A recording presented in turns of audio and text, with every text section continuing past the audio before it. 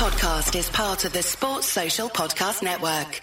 When you're drinking a frozen beverage from McDonald's, your brain may not like how refreshingly cold it is. But the rest of your body? Oh, yes. It's gonna relish every moment of it. Because there are drinks. Then there are drinks from McDonald's. Get all the chill you need for just $1.69. From any size frozen drink, like a frozen Fanta Blue Raspberry, to a new ice-cold lemonade. Prices and participation may vary. Cannot be combined with any other offer. Ba-da-ba-ba-ba.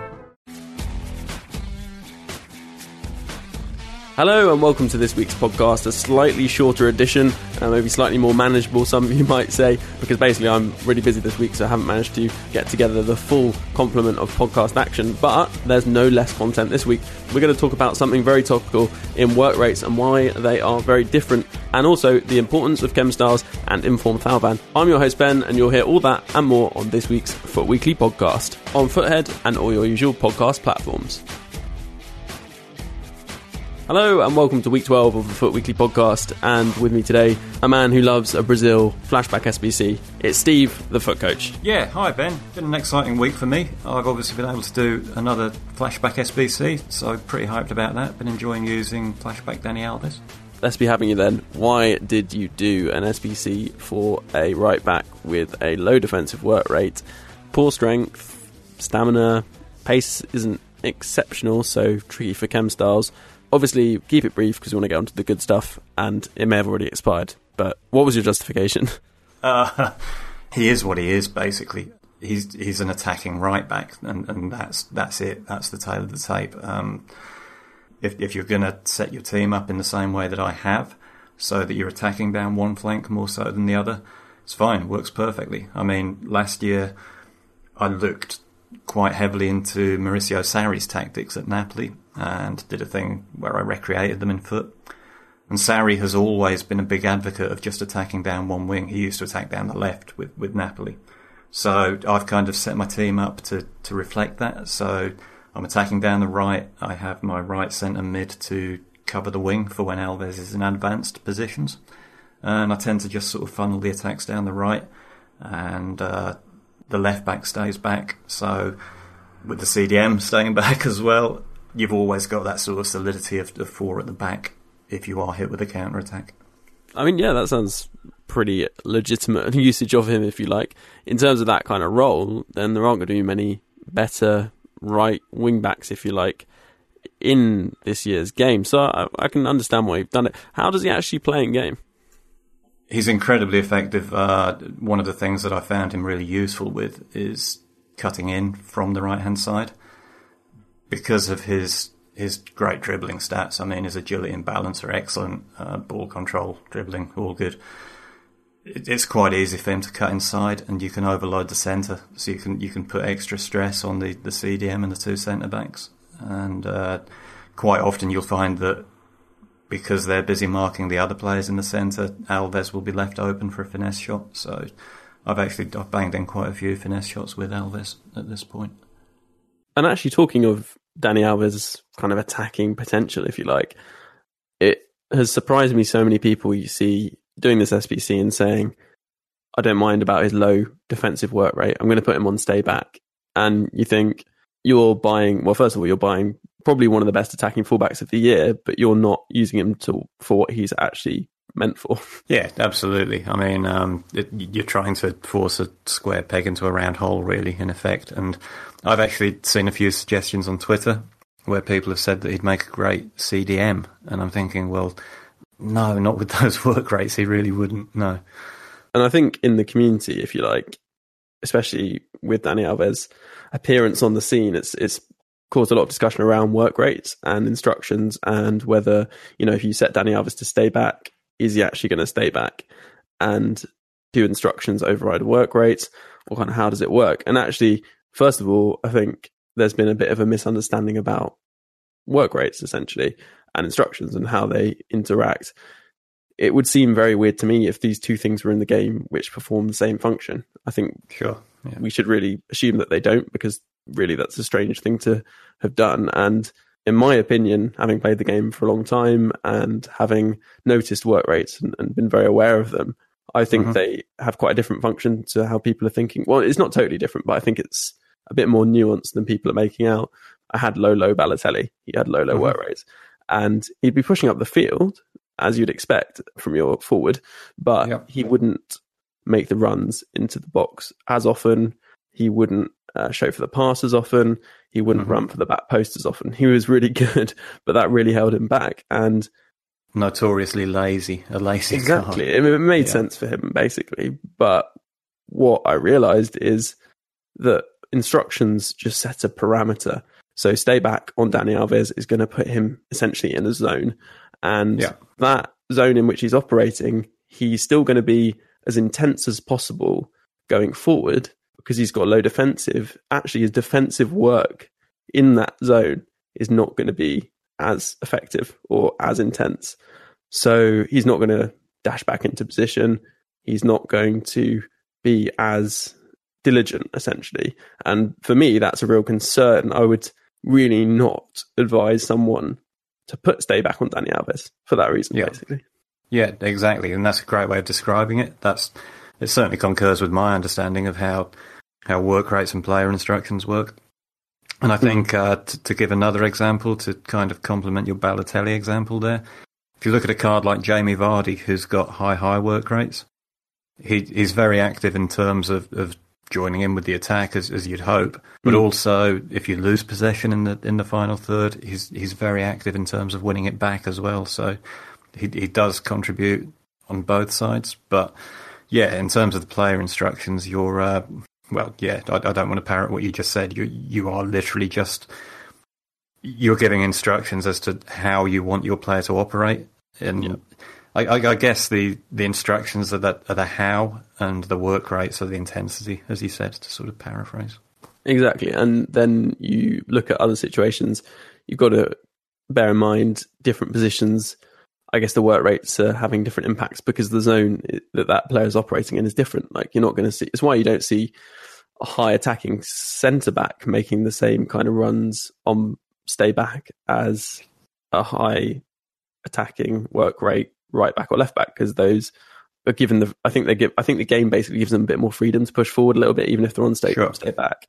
But with centre backs, I do think you still notice it. With Ramos, I have, and I know he's a player you've used for a lot of games as well. I find that he's the player in my defence rather than my other centre back, Lucas Hernandez, who has medium attacking work rate. Ramos is the player who's kind of looking for the pass more. He's the one stepping up, if you like. He's the one who I suppose is more aggressive in some ways. But I think that partly comes from him being, when there's a turnover in play, being slightly further forward because he's the one who wants the pass, essentially, which I think is actually quite useful. I find that quite effective because Lucas Hernandez has a high defensive work rate, so he's very alert to, I guess, tracking back towards goal and intercepting the balls that maybe Ramos does occasionally miss. I mean, I can relate to that totally, and I'm sure a lot of listeners will. I have the kind of atypical La Liga pairing of Ramos and Varane, and I find exactly the same thing. I'll often find that if a long ball is played up to the defence and the defenders are off screen, when the screen does kind of catch up, Ramos is there with his foot hanging out, making the tackle. He's already, in the process of making the tackle, and it's always him and never Varane. And initially, I was wondering, is that an issue around aggression, around the stats? But when you look at different cards, it's obviously not down to that. And I think that can be attributed directly to the work rates. I definitely agree on that. Yeah, and I think we should summarise the section just by defining it more clearly, how we believe work rates operate, I suppose. Essentially, when you're setting instructions, you're setting a zone or perimeter of operation, whereas with instructions, you're actually seeing how intense a player is going to work in that direction, whether it's defensive or going forward. And although that might mean they push up the field more, looking for the ball, looking to get involved, it's not quite as straightforward as just being attacking and pushing up the pitch. There is more to it. There's the intensity of the player's defensive work or attacking work, and I think that is the thing that people need to remember when you're looking at, say, stay back on Dani Alves. It's not going to get the best out of one of the best attacking right backs in the game, and you can apply that to many different players, I guess, in FIFA, and so it is an important thing to remember when building teams. And actually, talking about building teams and how to pick the best players for different positions, picking chem style is also really important. And we had a question from Josh via email, so you can email us footweekly@mail.com, asking what the best defensive chem styles were. Now, the first thing to say on this is if you've been listening to the pod for the past 3 years, you've probably heard my yearly, maybe even twice yearly, reminder to everyone that chem styles are probably one of the most important things in FIFA Ultimate Team, and do not overlook them at your peril, because the stat boosts you can get are crazy. And I'm glad Josh has brought this up so I can go on my little rant again about it, because the amount of squads that I get sent on Twitter, etc., where the centre backs are on basic is honestly painful. Basic, you're wasting stats, you're not boosting the pace and defending to the max of your centre back, and that is, for me, the two most important, I guess, stat areas that a centre-back requires. Physicality, most centre-backs will probably be physical enough. I don't think that's going to be as much of an issue. So again, Shadow's the way to go. Plus 10 on sprint speed, plus 15 acceleration. It's got the best interception boost of any chemistry style in the game. The only thing it's slightly let down by, I guess, is the boost to stand tackle, but a lot of centre-backs actually have very good stand tackle anyway. And as Matt Summels always says, if you make a tackle, you've made a mistake. So I think for me, Shadow's the best defensive chemistry style. You can argue for Anchor as well. That's a legitimate option for me, but I'd definitely say Shadow most of the time. Yes, they're expensive. I can see why beginner players often maybe wouldn't put them on players. But at the same time, if you think about the boost you're getting, plus 15 on acceleration, plus 10 on sprint speed, think about how much you'd pay for a card with that increase in stats. It's massive. And then also, you've got to think that actually you can go out and buy a lot of your players with Shadow pre-applied for much cheaper than the chem style costs. So I'd always check that first. And actually, another chemistry bugbear of mine, which I see even top players doing actually, is putting finisher on wingers who have sort of sub 70 strength. It's only a plus 5 boost to strength. It's really not doing anything for that. It's mainly boosting, like pretty much all the stats go into boosting long shots, shot power, and some other shooting stuff, which is not particularly useful for wingers. You're much better off using something like marksman if you're planning to boost both physical and shooting. It also strangely gives more finishing boost than finisher, and gives a dribbling bonus as well. And I think really in terms of looking at chem styles for wingers, if you are going to get to a position where you're relying on their strength, then you're probably using the winger wrong anyway.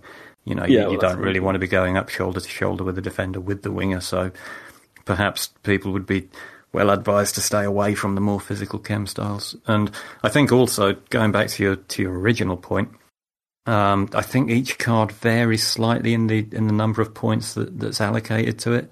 Yeah, but I think a chem, on average, it's about 80 points, 85 points on a chem card.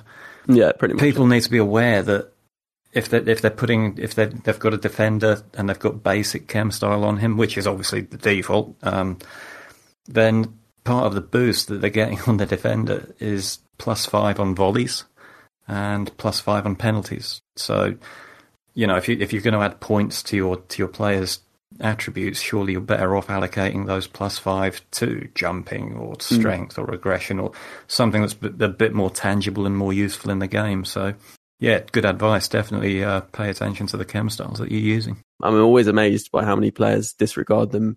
Very top players who seem to think that they're not important, but there are also loads of top players who really, really think they're crucial. You look at MS Dasari, who won last year's E-World Cup.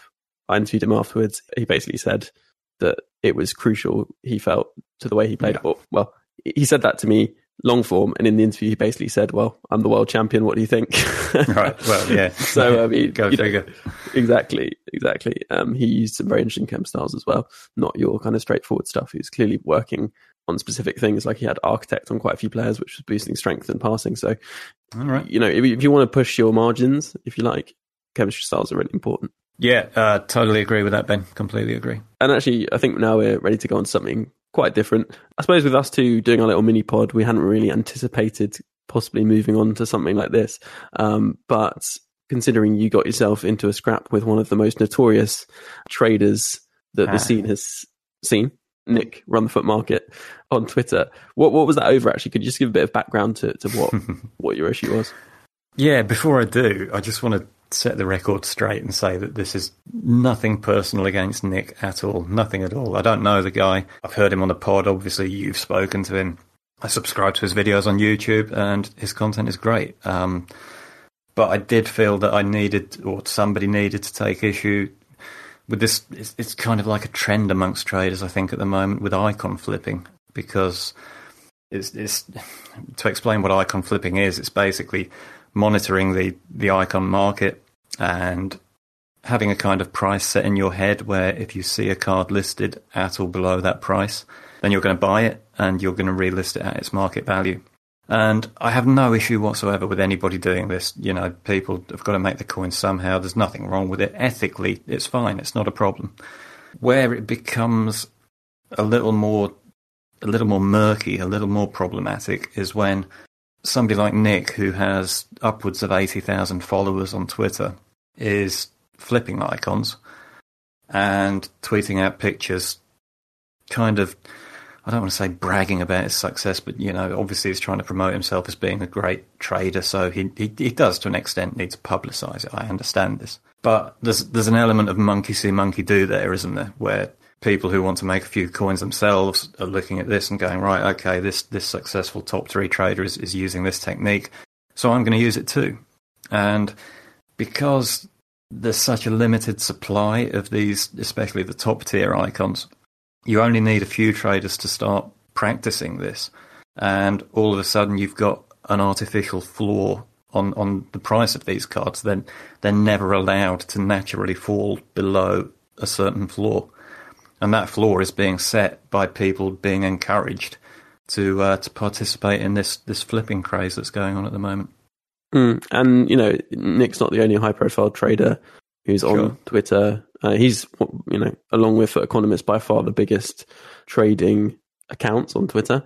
And their significance and their growth over the past year has been quite staggering, actually. And their influence is growing in terms of their effect on the market.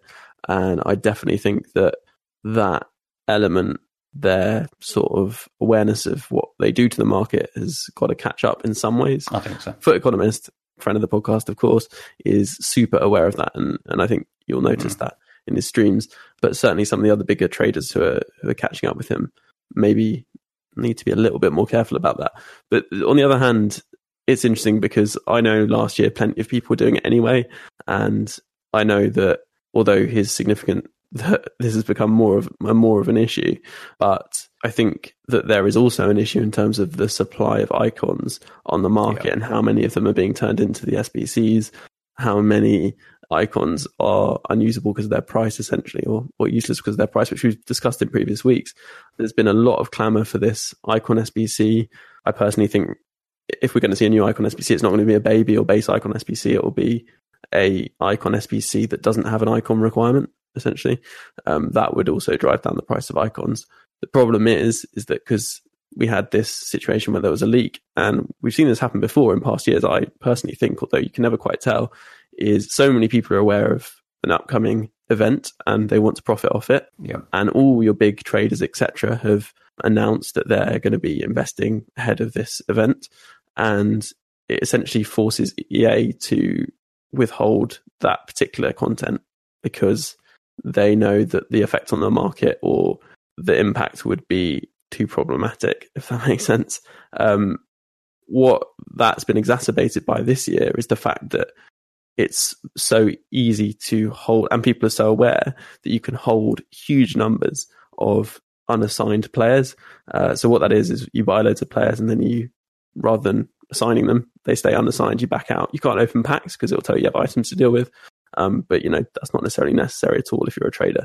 So what that means is that traders could have thousands, I don't know whether you can have thousands, but, you know, a huge, significant amount of sort of high-rated players ahead of this anticipated icon SBC. And essentially, and you're like this, Steve, it's a bit of a game of chicken, I'd say. A game of chicken. I see what you've done. Yeah. See what I've done. EA are essentially waiting, I think, for traders to move their investments so that they can release this content. That is my view. Like, that's something I've seen before, and I would imagine that's something that EA would try and do, because you also don't want people, you know, holding EA to ransom, you know, saying we need this content.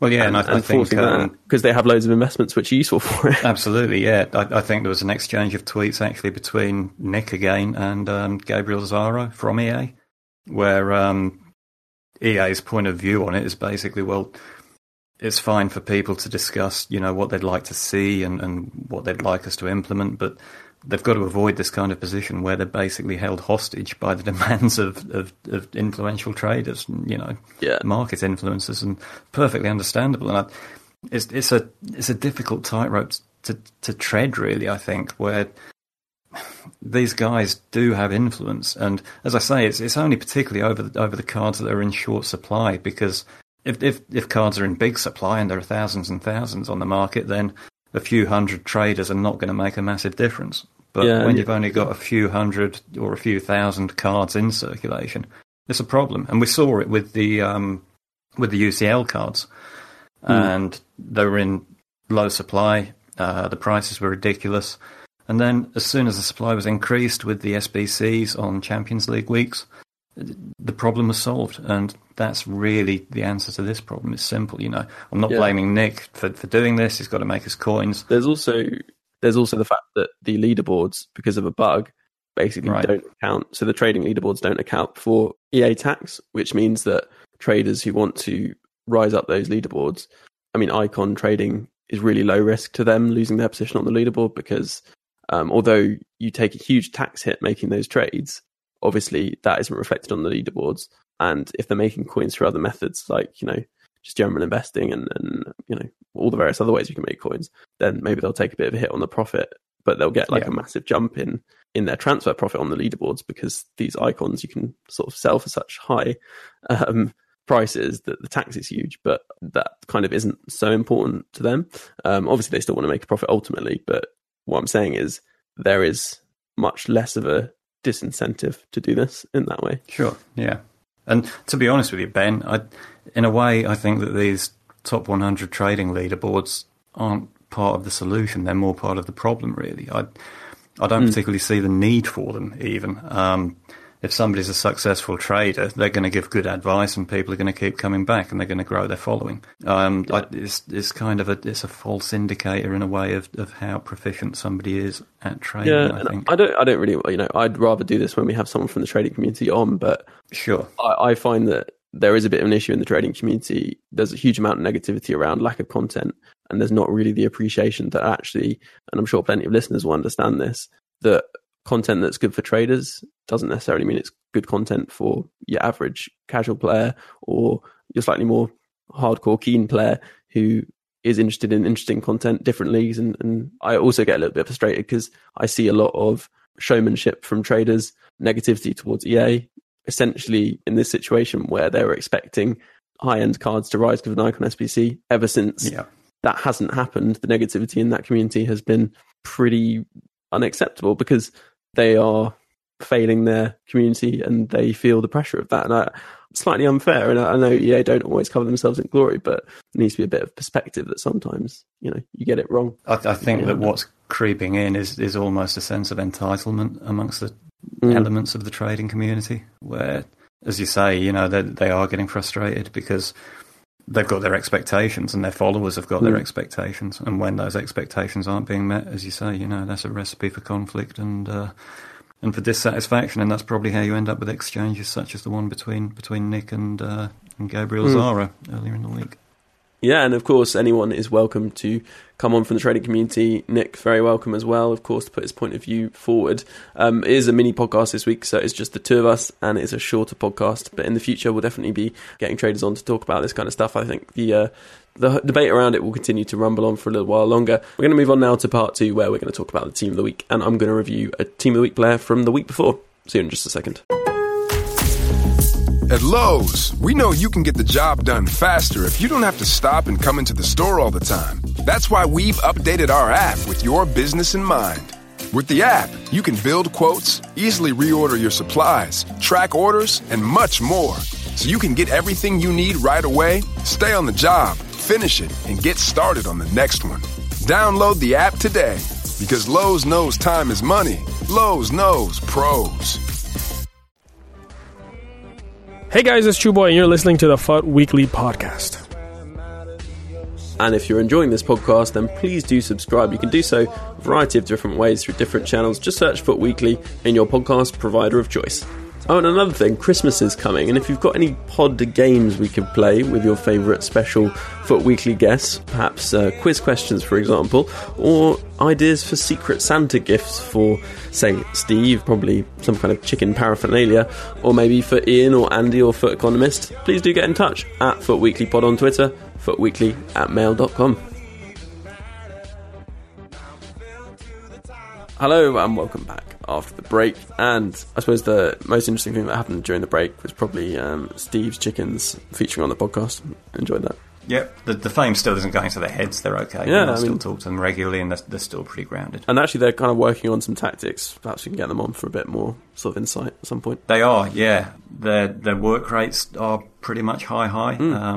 They do have a good understanding of the fundamentals of the game. Apart from the shape of the ball. I'm optimistic. Still kind of convinced egg-shaped, which is a bit from. But let's get into part two, because what have we got? Team of the week. So, Steve, is there anyone in there that you're liking the look of? At the risk of stretching the podcast out slightly, though, I want to take you back to something that you sent me through Discord before we began. I forgot about your mad skills, Ben. Yeah, so I'm glad you reminded me, because it was something I was going to bring up. Basically, it's me. Well, I'll probably post it on Twitter or something. But using the La Croqueta skill, which you probably saw if you watched the pro event last weekend, Tex won, very skillful player, and actually kind of highlighted the need. Well, not need, because you can still play without, but how useful skills are in FIFA. Yeah. And La Croqueta is something that you see used a fair bit, and it's kind of shifting the ball from left to right, but it's really good at just going around a player, especially if we see enough to finesse shots at some point. One of the things that I think people will start to look at is getting to the byline, using those danger areas which you see so often used by, say, Man City to better effect. And that La Croqueta skill is so effective in those areas. All you need to do it is basically just a ball roll, but you hold LB or L1. So it's actually very simple to pull off. It's excellent for going around players. You can do it either direction. You can add in a little feint at the end to cut back on yourself. It's quite nice looking as well. But I just recommend people give it a go and try and use it, because it is actually really effective. You can also do it stood still. For some reason, almost catches people out more, I'd say. I've got to say, it was really impressive. I was quite dazzled with the clip then. If people haven't seen it, I would definitely recommend that they do check out Twitter and have a look. Yeah, it's a bit of a shame it ends in an own goal, isn't it? You've got to be gutted if you're the player who puts it into his own net at the end of it. I guess you were as well, actually. I mean, it'd have been much nicer to have finished it yourself, I guess. Yeah. So let's talk about this team of the week, as I was trying to get onto before. We were actually just discussing this. Full disclosure, we do often have a little bit of a pre-chat about the team of the week during the break. It is slightly a little bit. Well, the thing is, it's a good team of the week, but there's no one in there I'm like, oh, you probably didn't see this player and you might like to try him out, sort of thing. Do you know what I mean? Yeah, the word we used was that word that we hate again, wasn't it? It's quite a meta team.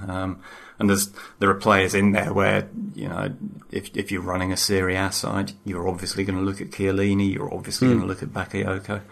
So there's some attractive players in there. Nobody that I'd go crazy about personally. Farman, perhaps. But I can certainly see that a lot of people will be drawn to this team. I think it's a strong team in terms of appeal. Yeah, I mean, I think the only player that I can say is especially interesting, I suppose, hybrid and team building perspective maybe is Bakayoko, because of his, you can imagine him, Matuidi, both French, strong links. AC Milan for Bakayoko could be helpful, but they don't have too many great players. I'd say Carvajal, obviously, you know, quite a meta right back. Not as good as Juan Fran, though, if you've done that SBC. No. Chiellini, for me, I haven't found him as difficult to deal with as last year, but he's a very effective player, and you know that he's going to be good. I'd say the one player that may be cheaper, but no less effective kind of thing is Gnabry. But yeah, you've got so many right mid options in that league that, you know, he's still kind of struggling for left mids apart from his SBC card. I think a lot of people are going to be really disappointed, actually, that Gnabry's been given a right mid card, because, really the only option you've got in the Bundesliga on the left, if you were fortunate enough to do the Sancho SBC when he was a left mid, as I was, then you've got that option. But if you don't, then you're looking really at Marco Reus probably as being your best option.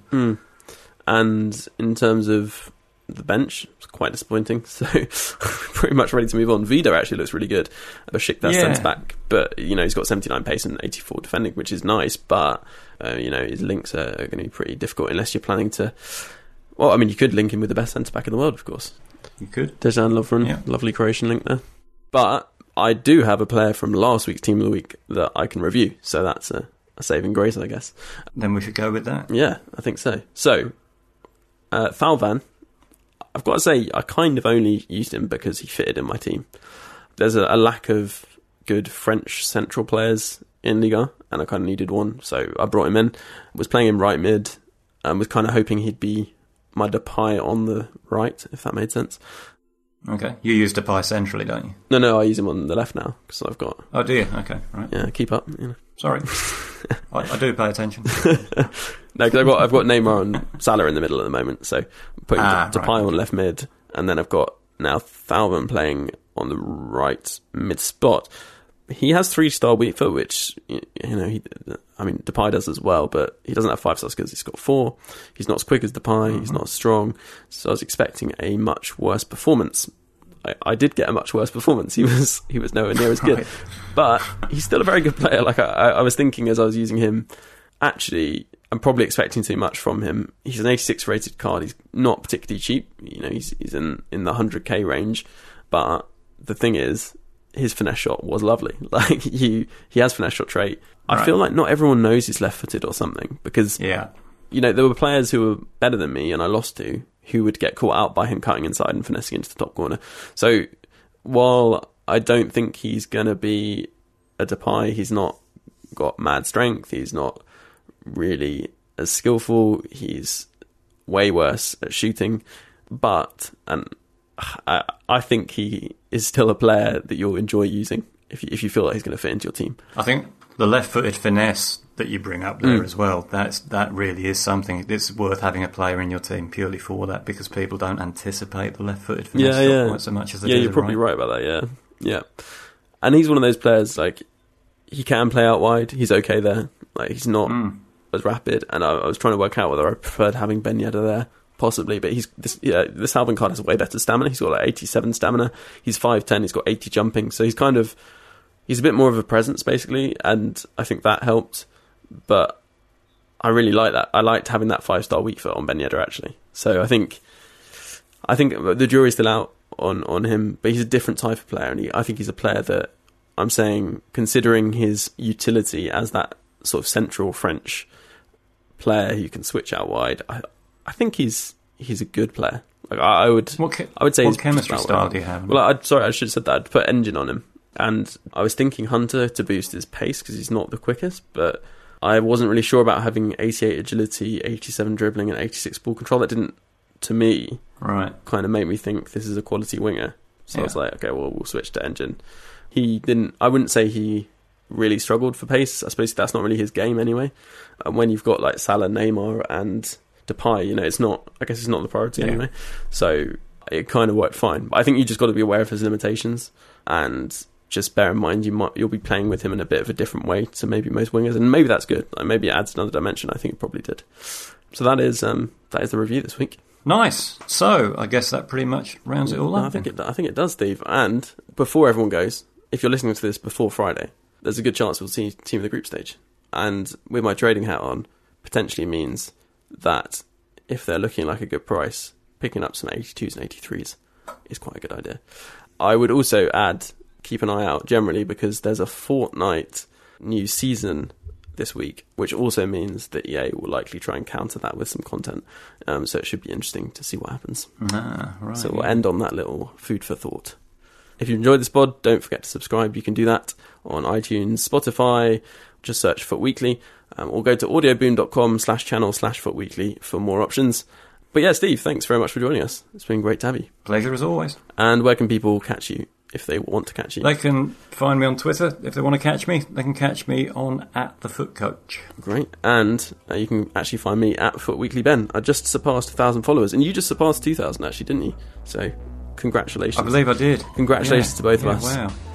If you're not one of the near 6,000 people who follow the Foot Weekly podcast, then please do @FootWeeklyPod. Thank you very much, listeners, and we'll see you very soon. Finally, just a quick note that obviously patch came out, which covers first time finesse shots. We decided not to cover it. It's not particularly huge, the patch that's just come out. So we thought, why not wait and we'll play the patch and talk about it. Otherwise we're just becoming sort of patch weekly with how quickly these patches are coming out. The final thing is to say that if you're finding things difficult, nobody should have to suffer alone. So please do go to thecalmzone.net for help or support.